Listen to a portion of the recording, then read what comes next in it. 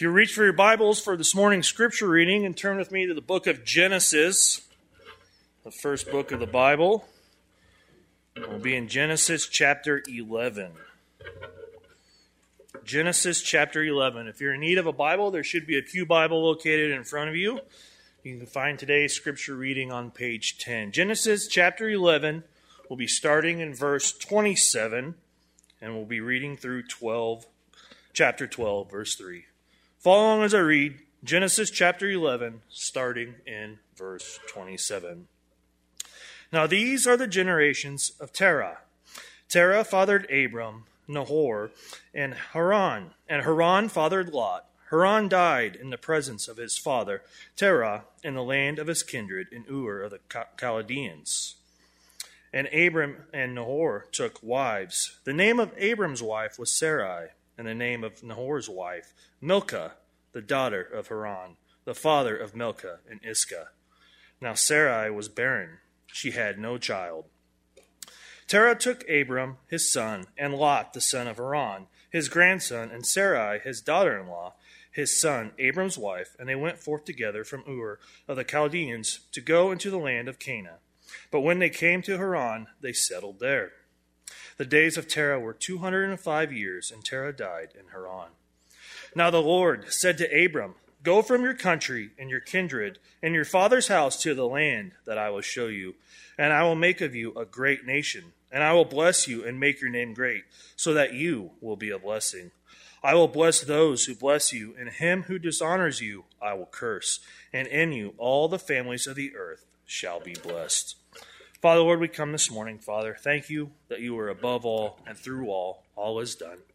Father, we thank you for your faithfulness through the years, Lord, with your promise here that we just read, Lord. Open our hearts, open our minds, that we would focus on you today through your word. And it's in your Son's name we pray. Amen. I invite you to keep your Bibles open to Genesis chapter 11, first part of chapter 12, as that's where we will be. And I want to encourage you to follow along in your Bibles as we begin a brand new series today on the life of Abraham here in Genesis, at the end of Genesis 11, and it will cover all the way through the beginning of Genesis 25. In fact, over the next few months, we will explore two major themes that we will see over and over again here through the life of Abraham. And that is the theme of the God of promise and then the theme of a life of faith. So God of promise, life of faith. God of promise, life of faith. And that's what we will see over and over again. Abraham is one of the most important men in all of history. And although he lived some 4,000 years ago, he is still revered by the majority of the world even today. In fact, he's revered as the father of faith. In fact, we have three world religions, Judaism, Islam, and even Christianity, all point to this one figure in the Bible, Abraham, as the founder of their faith. And so, biblically speaking, Abraham, he's held up as the father of faith. Historically, Abraham is the father of the Jewish and Arab peoples through his sons Isaac and Ishmael. And spiritually, Abraham is the father of all Christians who place their faith in Jesus Christ, the promised seed of Abraham who would redeem the world through his life, his death, and his resurrection. And so the importance of Abraham, listen, it cannot be overemphasized. Abraham's one of the most prominent men in all of God's Word, all the Scripture. In fact, his name is mentioned over 300 times in both the Old Testament and New Testament. He's even called the friend of God 3 different times. Abraham is a man whose life actually changed the course of world history when God, a promise, called him, and Abraham responded by faith to God's call. And so even 4,000 years later, this man and his life is still very practical for our lives. In fact, it's still very relevant for us here today. And so here's what we're going to see. Here's kind of the big idea, the big purpose or goal, whatever you want to call it, as we go through the life of Abraham, I want to state it up front here. Abraham is going to show us what it looks like to live a life of faith in response to the God of promise. Abraham is the quintessential role model of faith. Again and again and again, the New Testament actually holds him up as an example of how God works in the life of believing, obedient people to fulfill his promises of grace. Abraham is the chief among all the heroes of the faith in Hebrews chapter 11. In fact, when the writer wanted to explain what the life of faith looks like, he gave more space, more time to Abraham than to anyone else, letting us know that the life of faith is worthwhile. In fact, a life of faith is what pleases our God. Charles Swindoll writes in his book on Abraham, while each person's faith journey is unique, Abraham blazed a trail for the rest of us. His faith journey tells us about our own. Charles Spurgeon said in a sermon on Abraham, Abraham, the man of faith, is a type of all believing people. And the narrative of his life, if rightly considered, is the mirror of the history of all the saints of God. In other words, the life of Abraham is a mirror in which we see our own lives. We see in Abraham's life what it looks like to live a life of faith in response to the God of promise. And yet, as we will see throughout this series, when you look at Abraham's life, we also see that his times of great faith is balanced, in fact, even offset by times of great doubt, times of disobedience, and even times of failure in his life. And so for many years, Abraham actually had very little faith, and he failed miserably when God tested him. In fact, right after what Dane just read for us here in chapter 12, we immediately see that Abraham fails his very first test. And so here's a man of faith, but he's a man of failure, and yet God is faithful to his promises. And so that is the more important reason to study the life of Abraham. Is because what we see in his life is that we also see the God of promise. In Abraham's life, we see something about our God. We see God's character, and we see God's promises that are revealed to us through Abraham's life. And so by looking at his life, we actually get a glimpse of our God. We begin to see the heart of God for Abraham's family, but we also see God's heart for all the families of the world, in the nations of the world. We begin to better understand that this God of promise, who is our God as well, who not only called Abraham, but he calls us, and we begin to learn about the grace of God and the mercy of God and the faithfulness of God to his promises. And so as we see before us throughout this series the life of Abraham, more importantly, we're going to see this God of promise of ours. And we learn through all of this what it means for us here today to live a life of faith in response to the God of promise. Now, we need to pause here for a moment, and we need to ask a question, in fact, answer the question we're going to ask, and that is, well, how does the life of Abraham fit within the context of the book of Genesis? And for that matter, even within the whole storyline of the Bible. And so here's what I want you to know about this. In context of Genesis, the life of Abraham, beginning here in Genesis 12, is pivotal in God's plan of salvation among all the peoples of the world. Genesis 12 is the turning point in God's plan to save a people for himself from every tongue, every tribe, every nation, through Abraham's seed, Jesus Christ. Now, Genesis is known as the book of beginnings, and Genesis is probably, if not the most important book of the Old Testament. In fact, I would say to you as your pastor, if you can only read 3 books in all of God's Word, here's the 3 books I would encourage you to read. Read Genesis in the Old Testament, read the book of Romans in the New Testament, and then read any of the 4 Gospels. The Gospels are Matthew, Mark, Luke, and John. They are about the life of Christ. And so if you can read only 3 books of the Bible, those would be the 3 books of the Bible I would encourage you to read. Genesis is the most important book in the Old Testament because it's the foundational story of the Bible, revealing to us the eternal story of God and his plan of salvation for all the world. In chapter 12 here is the pivotal passage.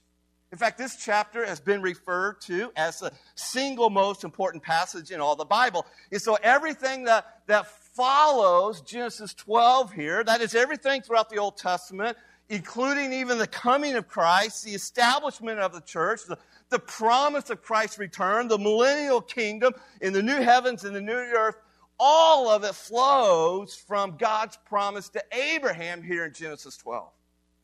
So the book of Genesis can actually be structured by tracing 4 great events as well as 4 great people. The 4 great events are laid out in Genesis chapter 1 through chapter 11. And those 4 great events are this. It's the creation. You know the story of God's creation of the heavens and the earth. It's the fall. We term it that way because of Adam and Eve and their sin in the Garden of Eden. Number 3, the 3rd great event is the flood that destroyed humanity except for Noah and his family. And then the last great event is the rebellion of the nations at the Tower of Babel right here in Genesis 11 that precedes Genesis 12 here. And the 4 great people complete the book of Genesis, and that is Abraham, Isaac, Jacob, and Joseph. And so we might think of Genesis like this. Genesis 1 through 11 is like this panoramic view or this panoramic picture of 2,000 years of history tracking those 4 great events.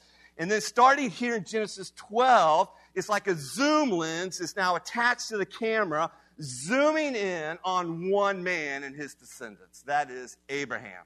Now, to fully understand, to fully appreciate the significance of what we're going to look at this morning here in Genesis 12 of God's plan of salvation, you really need to fully understand the depraved, ruined condition of humanity at the very end here of Genesis 11. The construction project to build the Tower of Babel may not seem terribly wicked to us. It may not seem like that big a deal to us. But God recognized it for what it was. What humanity did here at the end of Genesis 11 at the Tower of Babel, let me tell you, it was outright rebellion against God's rule and reign for humanity. At Babel, humanity sank far into sin and rebellion and wickedness when they tried to raise themselves up to heaven to confront God and even overthrow his rule. In fact, they sought to make a name for themselves instead of worshiping the name of God. And so as a result of their wickedness and their evil and their sin, God confused their language and he scattered them across the face of the earth. And the question then becomes, how could the story of human history possibly overcome such a horrific, evil setback? Listen, God was justified in his holy righteousness to confuse their language and to scatter them across the world. But God would also be justified to destroy the human race altogether in some catastrophic judgment like he did in the flood. Listen, God has already given mankind from Genesis 1 to 11, he's already given mankind 3 opportunities to obey him and worship him, and yet humanity is bent. They are hell-bent on rejecting God and his rule. And so what will God do now? How does God respond to this? Well, will he destroy humanity or abandon humanity? Or will God keep his promise to rescue humanity from its sin? And if so, how will God do that? Well, in his mercy, in his grace, God will not forsake the world altogether. Rather, God will raise up one man, Abraham, through whom he will now bless all the peoples of the world, including us here this morning. So here's what I want to impress upon you. When you come to Genesis 12, when you open your Bibles and you read Genesis 1, chapters 2 and 3, and you read Genesis 11, and you come to this first section of Genesis 12, listen, you ought to jump out of your seat wherever you are, and you ought to shout to hallelujah and just praise God at that moment. You ought to be just like, wow, woo! Because here's the deal. Many of you, if not all of you, tonight at 5:30, hopefully around 7, we're going to be jumping up and down and shouting that the Chiefs win or Mahomes threw a pass, or we're going to be high-fiving our friends and our family and in our Super Bowl parties, and we're going to be shouting about that. Listen, this is even more important. This is something greater to shout about when you come to Genesis 12, because God is keeping his promises. So when you come to Genesis 12, you are shouting, thank you, Lord. Thank you for not abandoning us. Thank you for not destroying us. You are keeping your promises. You are acting on your plan of salvation for me, for humanity.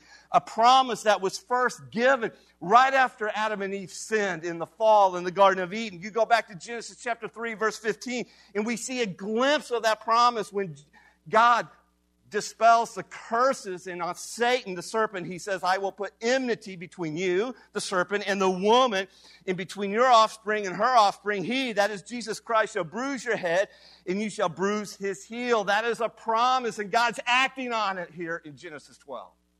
We see another glimpse of this promise hinted at after the flood here in Genesis 9, 26 and 27, where it says, blessed be the Lord, the God of Shem, and let Canaan be his servant. May God enlarge Japheth, and let him dwell in the tents of Shem, and let Canaan be his servant. And it's through the line of Shem that we have Abraham.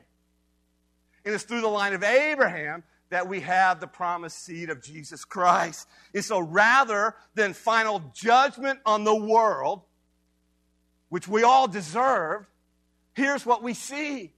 We see God loving mankind, even though at this point in human history, nobody's loving him back. And what we see here in the life of Abraham is that the God of promise is fulfilling his plan of salvation for all the world. So praise God.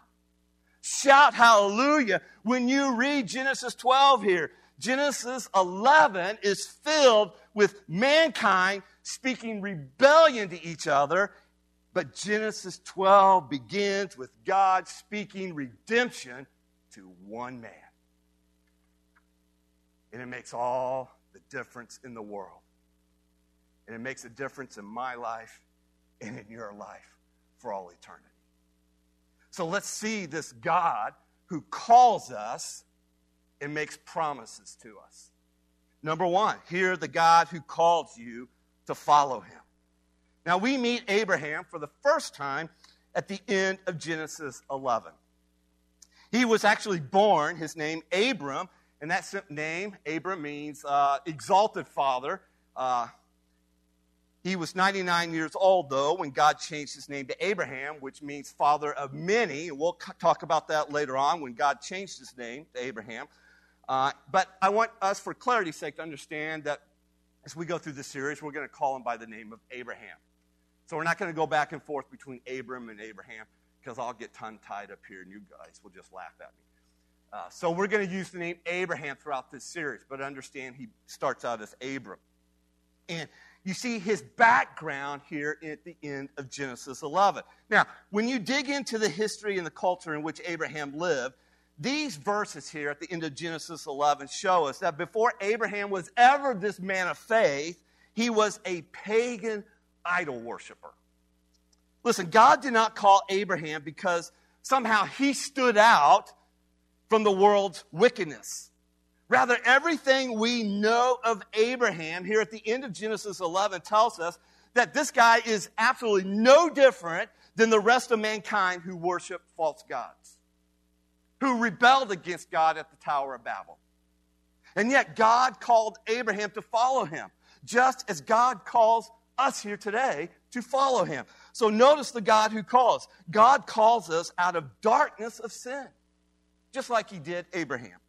We learned that Abraham's family lived in Ur of the Chaldeans. In fact, that city is mentioned twice here at the end of Genesis 11. And Ur was located in southern Mesopotamia, which is today southern Iraq. In fact, historians tell us Ur was one of the greatest commercial cities of the ancient world, with over 250,000 people living there at the time of Abraham.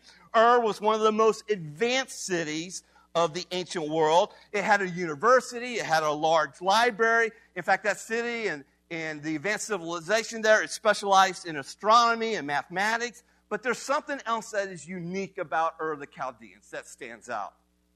It was also a center of idolatry and pagan worship. In fact, when archaeologists unearthed this city, the Ur of Chaldeans, in the 1920s and 30s, they discovered evidence of moon worship that took place in this city. In fact, they found a temple that was built up, and it was topped off with a ziggurat for worshiping the moon god called Nana. And so as a moon worshiper, we might imagine Abraham would have stood atop the ziggurat's stargazing platform on night watches and offered his worship to a moon god called Nana.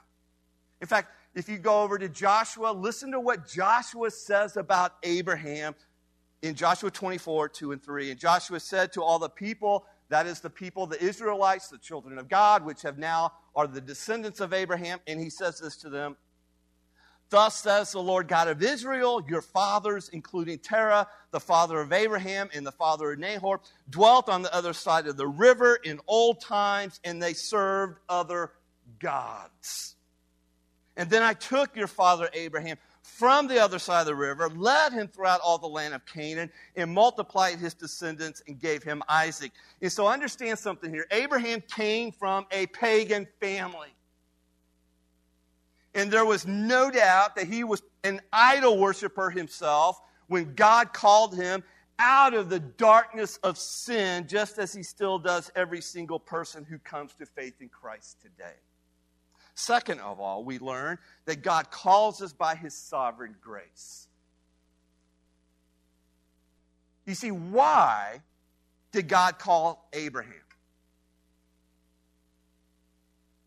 Defies logic. Makes no sense. Think about it. He's a pagan moon worshiper living in a pagan culture. And there's not the slightest hint in this passage here at the end of Genesis 11 that at this time in his life, Abraham was seeking God. As far as we know, Abraham is not looking for the one true living God. And yet God was looking for him. And his whole life changed when God found him and called him. Understand something here. God sought Abraham in a pagan culture and called Abraham out of all the pagan people in the world at this time in human history. And so why Abraham? Why not his father Terah? Why not his brother Nahor? I mean, did Abraham turn from his moon worship of his family to worship the one true living God? Did Abraham somehow make himself worthy of God's mercy? For God to call him, to pick him?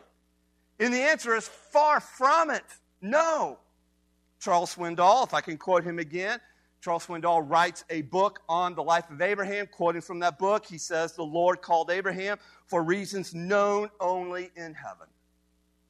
Abraham did nothing to earn or deserve God's favor. Nevertheless, the Lord appeared to this ignorant, sinful, superstitious idol worshiper and said, "Leave your country, your relatives, and your father's family, and go to a land that I will show you." So understand here from the outset, Abraham is not an example of how God blesses righteous people.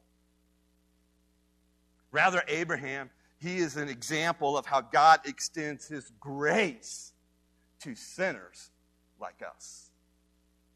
God called Abraham not because of Abraham, but simply because of his grace.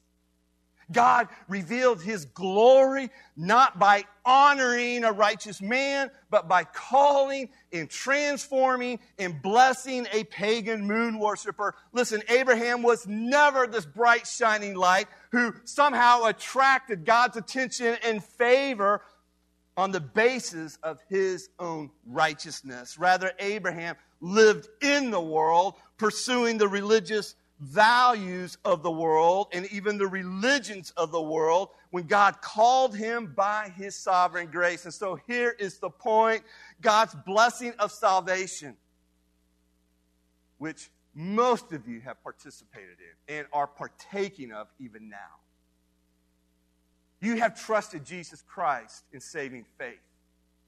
In the blessings that we receive from that, the blessings of salvation, listen, it never depends on human merit or works.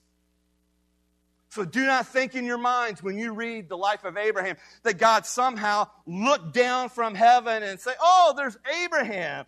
There's a good person that stands out from all the wickedness of humanity. I think I'll save him. That is not how it began.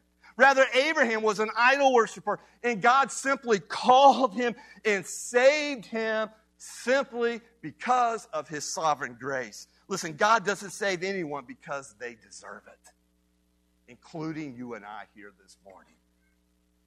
And while that might be a blow to our sinful pride, it's actually very, very good news for us. It means you cannot do anything to qualify yourself for God's salvation. It means it's completely dependent upon the mercy of God and the grace of God and the atoning work of Jesus Christ with his life, death, and resurrection. Hallelujah. And then notice, God calls us through his word. He does it through his word. It's by grace, but it's through his word. Abraham lived in the darkness of sin as a pagan moon worshiper until God intervened in his life and called him through his spoken word. We are told right at the beginning of Genesis 12, verse 1, now the Lord said to Abraham. The Lord said to Abraham. Listen, we're not told how God spoke to Abraham. All we know is that God called Abraham through his spoken word. Derek Kinder, who is an author of a commentary on the book of Genesis, he writes this: the history of redemption, like that of creation, begins with God speaking. You go back to Genesis 1, and there God speaks into the formlessness and the void of the heavens and the earth when he says in verse 3, let there be light, and there was light. And in the same way, God speaks into the chaos of our hearts. He speaks into the darkness of our lives, and he brings the light of his truth, the light of his grace and mercy, and he does it through his word. Now, that doesn't mean God speaks to us like he did to Abraham, audibly. We have the revealed word of God now. We have the written word of God now. Paul said in Romans 10:17, faith comes by hearing, and hearing by the word of Christ. And so again, the way that we have been saved, the way that anybody is saved even today, is through hearing the word of God. The word coming to us. The word speaking to us, the word confronting us, the word convicting us, and the word regenerating us and transforming us. We hear the gospel, and then we respond to the gospel, and we do so by faith. And all of that is a work of God's grace in our lives, just as it was in Abraham's life.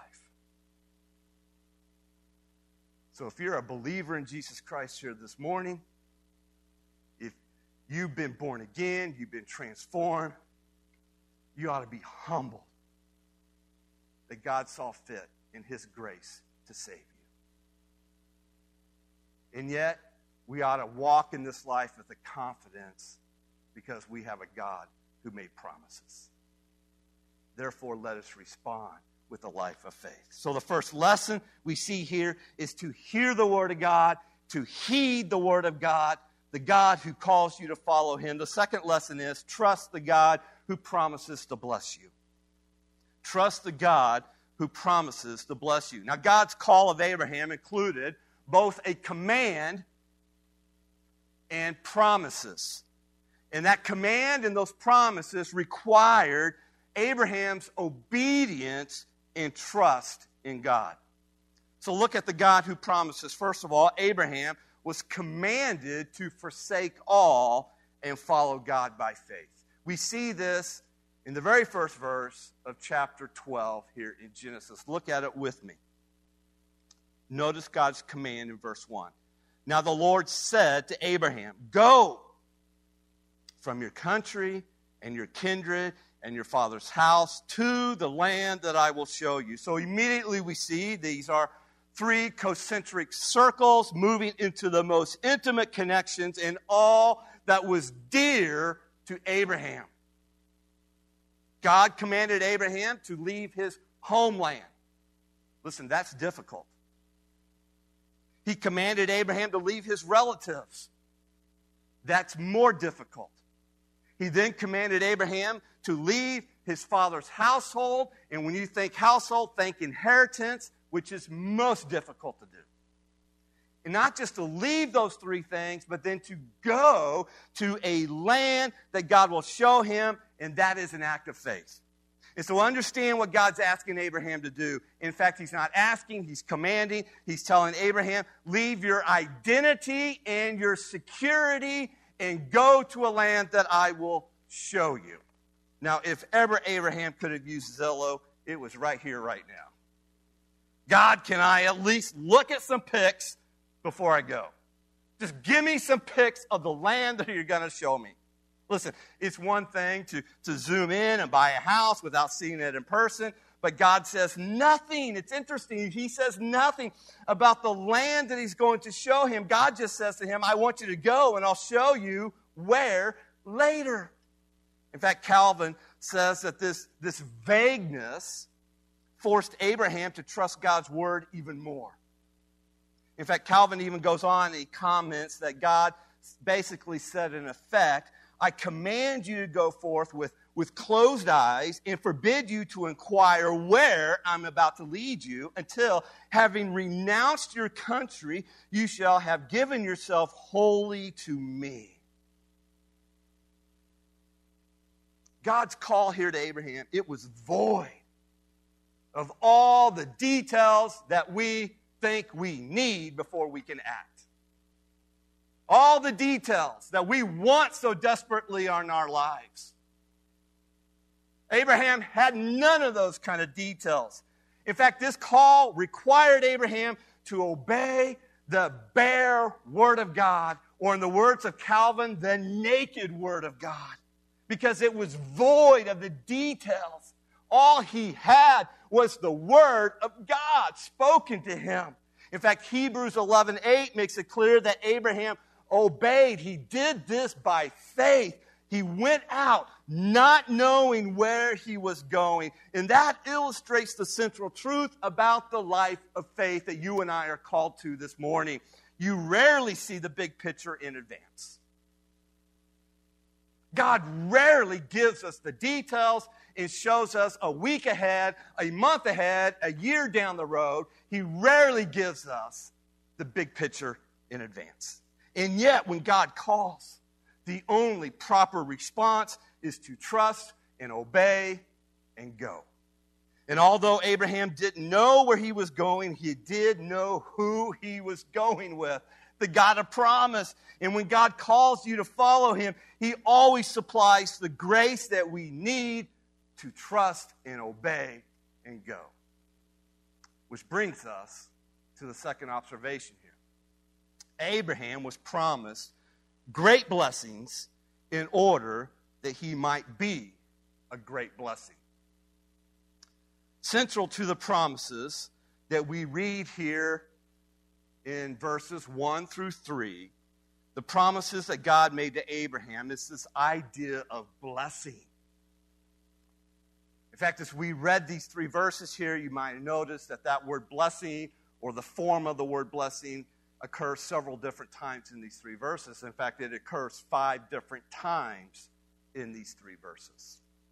And the reason that this is so amazing is because in judgment of sin, God had pronounced curses in the first 11 chapters on humanity. Guess how many times? 5 times. And now God will use these blessings promised to Abraham to begin to counter the curses that were previously made.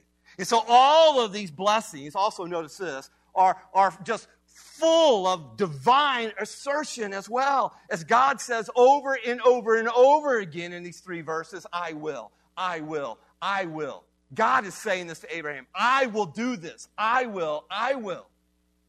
Abraham is the recipient of them. And so notice the promise of blessings God made. Look at them with me again, beginning in verse 2.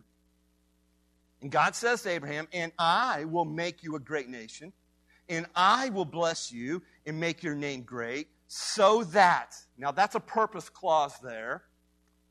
In fact, I'm going to interpret that purpose clause. It's almost, the first command is go, and now we see this purpose clause. It's almost in the form of a command or an imperative as well. So you see this, I will make you a great nation, and I will bless you and make you a great name, so that, Abraham, you will be a blessing.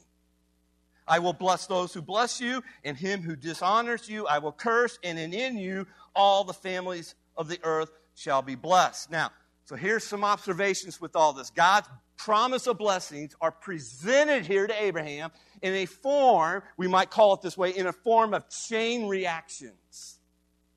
In other words, obedience to God leads to a chain reaction of God's blessings.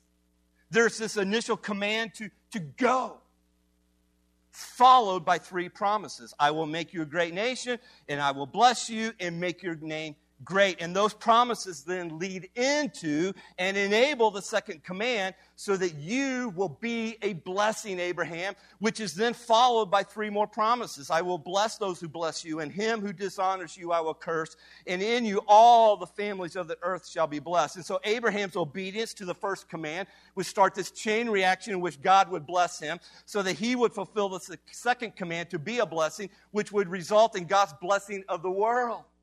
So God's making all these blessings. Let me tell you, God's going to ensure that all these blessings happen as well. In fact, later on in Genesis 15, God will actually make a covenant with Abraham, an unconditional covenant that doesn't depend on Abraham.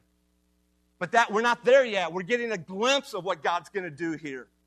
And what we see are blessings pronounced upon Abraham. And we might divide these blessings in 2 different ways. You see personal blessings for Abraham, and then you see global or universal blessings through Abraham. First, God promised personal blessings for Abraham, and those blessings, listen to me, they are anchored in the promise of land, which is critically important. Because the land, think about this, God's telling Abraham, I want you to leave your land and go to a new land. Land that Abraham has no clue about, but a land I'm going to show you. And the reason these promises are tied to land, think about land. Land's something that's tangible, is it not? It's got boundaries. In fact, God's going to mark out the boundaries of the land in Genesis 15. Here in Genesis 12, Abraham's going to leave. He's going to part. He's going to go land, and he's going to circle through the land. He's going to see the land with his own eyes. And so the land is tangible. It has boundaries. It's something that we know and see. And these promises of the blessings here are anchored in the land. And in a sense, Abraham's life is all about this land that God said he would give to Abraham and his descendants. And it was in this land particular that God would reveal his glory through Israel. And in turn, they were now supposed to reach out from this land to all the nations of the world. And one day Jesus Christ would, guess what? Be born in this land. He would live in this land. He would die in this land. And he is someday returning to this land. And because of this, the land would be the source of great blessing to all the nations of the world. And yes, it is also a source of great conflict to nations who oppose God and oppose Israel. We see this even today. So the land is the place where God will show Abraham and where God will make Abraham into this great nation of people and where God will provide Abraham, listen, with his protection. And oftentimes that protection includes the presence of God, which is why later on you have the temple. Before that, it was a tent, a meeting for Moses. And the presence of God dwelt with his people in this land. And so you have personal blessings that are for specifically Abraham, but out of those blessings come global blessings through the life of Abraham that are ultimately fulfilled in his seed, Jesus Christ. Abraham's call ends with this soaring promise that all the families of the earth will be blessed, which is God's plan of salvation among all peoples. And so it's from Abraham's seed that Jesus came, and his death and resurrection blesses anyone who believes in him. In fact, it's interesting what Paul says about this. You go to Galatians, there in chapter 3, verses 8 and 9, Paul says this, "And the scripture, foreseeing that God would justify the Gentiles by faith, preached the gospel beforehand to Abraham, saying, 'In you shall all the nations be blessed.' So then, those who are of faith are blessed along with Abraham, the man of faith." Listen, this is why we shout and praise when we come to Genesis 12. This is why. The God of promise is acting on his plan of salvation for all the peoples of the world, and that's us. That includes you and me. We are in on this promise, this blessing. And while these promises anticipate the formal covenant that God will make with Abraham in Genesis 15, right now, God only gives Abraham his word. Nevertheless, God calls Abraham not only to believe these promises, but also to risk his fortunes, risk his family, risk his future, to follow the call that he receives from God. Which brings us to the third observation. Abraham faced three huge obstacles at this point in his life that would test his faith in God. Notice where Abraham is right now when God calls him. Abraham was still in the wrong land. Abraham's family, and we'll look at this even more a little bit next week, stopped short of the land of Canaan. And instead, where did they settle? Outside of Canaan, still in southern Mesopotamia, in the land of Haran, the city of Haran, which is still in the land of the Chaldeans. This is why God said to Abraham in Genesis 12, verse 1, "Get out of your country, far from your kindred and from your father's house, to a land that I will show you." So Abraham is called out of the land of the Chaldeans and called to go into the land of Canaan. In other words, God called him out of a pagan land and called him to go to the promised land. And this move would shape and test his faith in God. In fact, he fails the first test immediately. We'll look at it next week or in 2 weeks. And then notice the second obstacle. Abraham's wife had a barren womb. That's a huge problem in light of what God tells Abraham in verse 2. "I will make you into a great nation. I will bless you and make your name great, and you shall be a blessing." And yet his wife Sarah has a barren womb. She's childless, which we are told specifically at the end of Genesis 11. That's not by accident. That's going to play a really big role in Abraham's life going forward. But at this point in Abraham's life, he's 75 years old. His wife is in her 60s. So by that point, I'm sure if you were them, like them, you pretty well concluded it ain't going to happen. But as Abraham and Sarah will learn later, listen, her barrenness was simply a platform for God to show his power in seemingly impossible situations. So Abraham's in the wrong land, obstacle number 1. His wife is barren, obstacle number 2. And then the third obstacle is Abraham has no descendant. He has no son.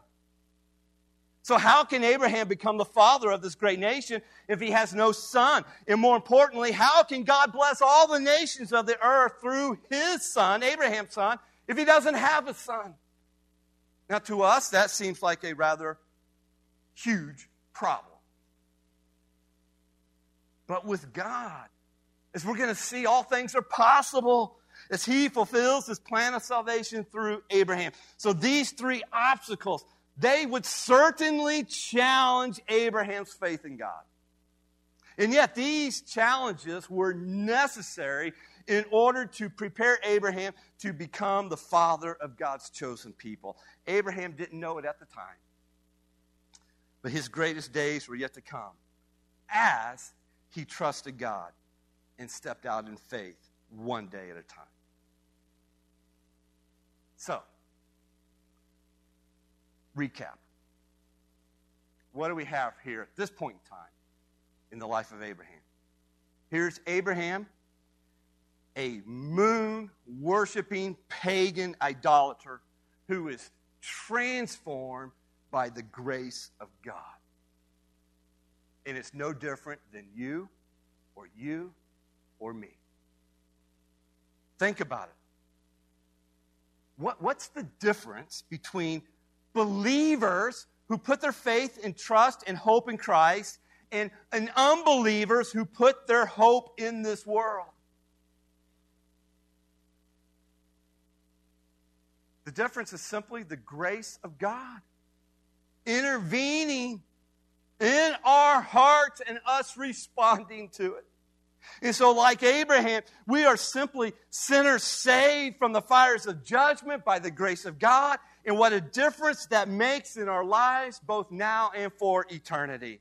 And in the context of Genesis 11, in its reference to the rebellious, wicked, scattered nations, what a difference God's grace makes in all the peoples of the world. Listen, the story of Abraham here proves that there's no one, absolutely no one, who is beyond the reach of God's grace. Listen, if he can save a moon-worshiping pagan like Abraham, then God can save anyone, including me and including you. Listen, God has a plan to save a people for his glory. And that plan, do you realize, through Abraham is extended to you through his son, Jesus Christ. For God so loved the world. Most of us here can quote that verse. That verse is found where? John 3:16. We can quote that verse. For God so loved the world that he gave his only begotten Son, that whoever believes in him should not perish but have everlasting life. Let me tell you, that verse didn't just originate there in John 3:16. That originated in the plan of God before the foundations of the earth. That was God's heart all along, is to save a people for himself. For God so loved humanity. For God so loved you. And because God so loved the world, he called Abraham to follow him, and he calls you to follow him. And listen to me, the fact that you are even here this morning is proof that God is even now intervening in your life and calling you to follow him. The call of God. The call that God gave Abraham has not really changed all that much since he called Abraham 4,000 years ago. What God demanded of Abraham is very much like what Jesus demands of all of us if we're going to follow Jesus Christ. Listen to the words of Jesus in Luke chapter 9. It's there in your notes. It says, if anyone would come after me, let him deny himself and take up his cross daily and follow me. For whoever would save his life will lose it. But whoever loses his life for my sake will save it. For what does it profit a man if he gains the whole world and loses or forfeits himself? And so like Abraham, you might think of yourself, you might still be, if we can say it this way, in Ur of the Chaldeans. That is, you have not yet come to know God in saving faith through His Son, Jesus Christ. But now you have heard. In fact, right now you have heard. You have heard of the one true living God. And even today, at this moment, He is calling you. He's calling you to trust Him and put your faith in Him and Him alone. In the person of Jesus Christ, His work on the cross, and His resurrection for your salvation. And I would ask, have you heard that call? Yes, because you're here now. But have you responded to that call? To follow Him. Has there been a point in your life where you have humbled yourself? You've recognized, I'm no different than Abraham. I'm a pagan idol worshiper. We may not worship the moon god, but we worship other gods. We worship the pleasures and things of this world. We put our priorities in the things of this world, and those things become our God. And are we willing to forsake those things in order to respond to the gracious call of God that begins with salvation? Has there been a point in your life where you've done that? That you can look back on and say, yes, that's when I humbled myself. That's when I recognized my place as a sinner and cried out to God in repentance of my faith and put my faith and trust in Jesus Christ. And many times we do that through expression to God in what we call prayer. We cry out to God in that way. Listen, if you can't point to at least something in your life in the past, and even now, what are you believing? Do you believe, not just with your head, but with your heart, that then translates into your life following God? A life of faith. Not perfectly. We're going to see here, Abraham's going to fail miserably. But he keeps trusting. He keeps trusting. Man, if you haven't, man, come to saving faith in Jesus Christ. Let us help you. Let us walk you through that and pray with you. But more than that, you cry out, because it has to be your response. This call was personal for Abraham. Abraham's the one that had to respond. His father couldn't respond for him. He had to respond. Have you done that? With your heads bowed. Heavenly Father, oh, we thank you for the truth of your word to us here in Genesis. And we are humbled that you would save us from our sins through your Son, Jesus Christ. And we praise you for your faithfulness to accomplish your plan of salvation among all the peoples of the world. So even now, would you grant us ears to hear your call and to respond in faith to trust your promises in Jesus Christ. It's in Jesus' name we pray. Amen.